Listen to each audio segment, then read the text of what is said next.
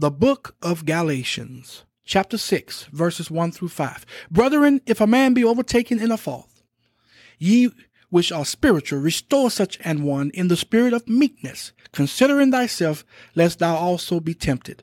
Bear ye one another's burdens, and so fulfill the law of Christ. For if a man think himself to be something when he is nothing, he deceiveth himself. But let every man prove his own work, and then shall he have rejoicing in himself alone, and not in another. For every man shall bear his own burden. Listen, Christians must never develop a self-righteous spirit. If a brother or sister in Christ fall, don't be judgmental. Pick them up. Understand that you too can fall. We are to bear one another's burdens. We are a team. We must stick together. We are family. Then he lets us know that we are responsible for our own actions. We are to see to it individually that we do not fall. We must live a life that is above reproach before the world. All right, verse number 6. Let him that is taught in the word communicate unto him that teacheth in all good things. Paul is simply saying, pay the preacher, the teacher of God's word. If a Bible teacher, preacher, ministers to your spiritual benefits, minister to them with material benefits. All right. Verse 7, be not deceived. God is not mocked. For whatsoever a man soweth, that shall he also reap. This is an immutable law that operates in every aspect of life. Whatever you sow, that's what you are going to reap. It's just that simple. All right. Verses 8 through 10. For he that soweth to his flesh shall of the flesh reap corruption, but he that soweth to the Spirit shall of the Spirit reap life everlasting. And let us not be weary in well doing, for in due season we shall reap if we faint not. As we have therefore opportunity, let us do good unto all men, especially unto them who are of the household of faith. Listen, we are not to be weary in well doing. Why? Because we shall reap a harvest of the good we are sowing. If we don't lose heart, if we don't give up, we have to keep sowing good things until our due reaping season comes. Glory to God.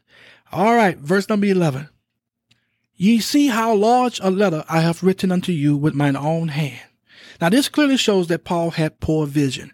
Paul's thorn in the flesh was eye trouble. Reference to this is found in 2 Corinthians chapter 12 and verse 7. As you recall earlier in Galatians chapter 4 and verse 15, when he said, I bear you record that if it had been possible, you have plucked out your own eyes and have given them to me. These scriptures clearly show that Paul had a serious visual problem. All right, let's look at verses 12 and 13. As many as desire to make a fair show in the flesh, they constrain you to be circumcised, only lest they should suffer persecution for the cross of Christ. For neither they themselves who are circumcised keep the law, but desire to have you circumcised, that they may glory in your flesh. Paul says here that the Judaizers were trying hard to get the Gentile Christians to be circumcised for two reasons. Number one, to avoid persecution because of the cross of Christ. And number two, to gain credit for bringing them under the law. All right, verse 14. But God forbid that I should glory, save in the cross of our Lord Jesus Christ, by whom the world is crucified unto me, and I unto the world. Now, between Paul and the world was the cross of Jesus Christ. If we keep the cross of Christ before us, we will never boast in self. God forbid that we glory in self. We are to glory only in the cross of Christ. It's all about Jesus.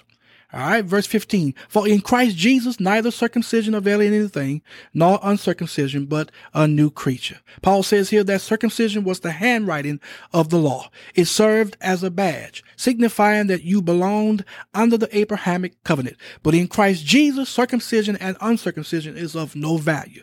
They do not avail anything. All right, verses 16 through 18. And as many as walk according to this rule, peace be on them, and mercy, and upon the Israel of God. From henceforth let no man trouble me, for I bear in my body the marks of the Lord Jesus. Brethren, the grace of our Lord Jesus Christ be with your spirit. Amen. Paul concludes this marvelous letter by commending the brethren to the grace of God. This concludes our study on the book of Galatians. We trust that it was a blessing to you, and may the Lord God richly bless you and your family is our prayer.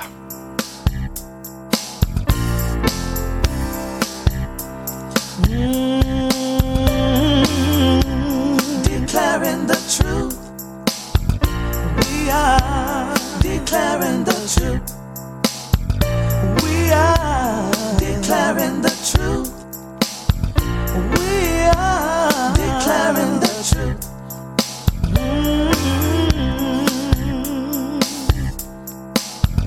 We are declaring the truth.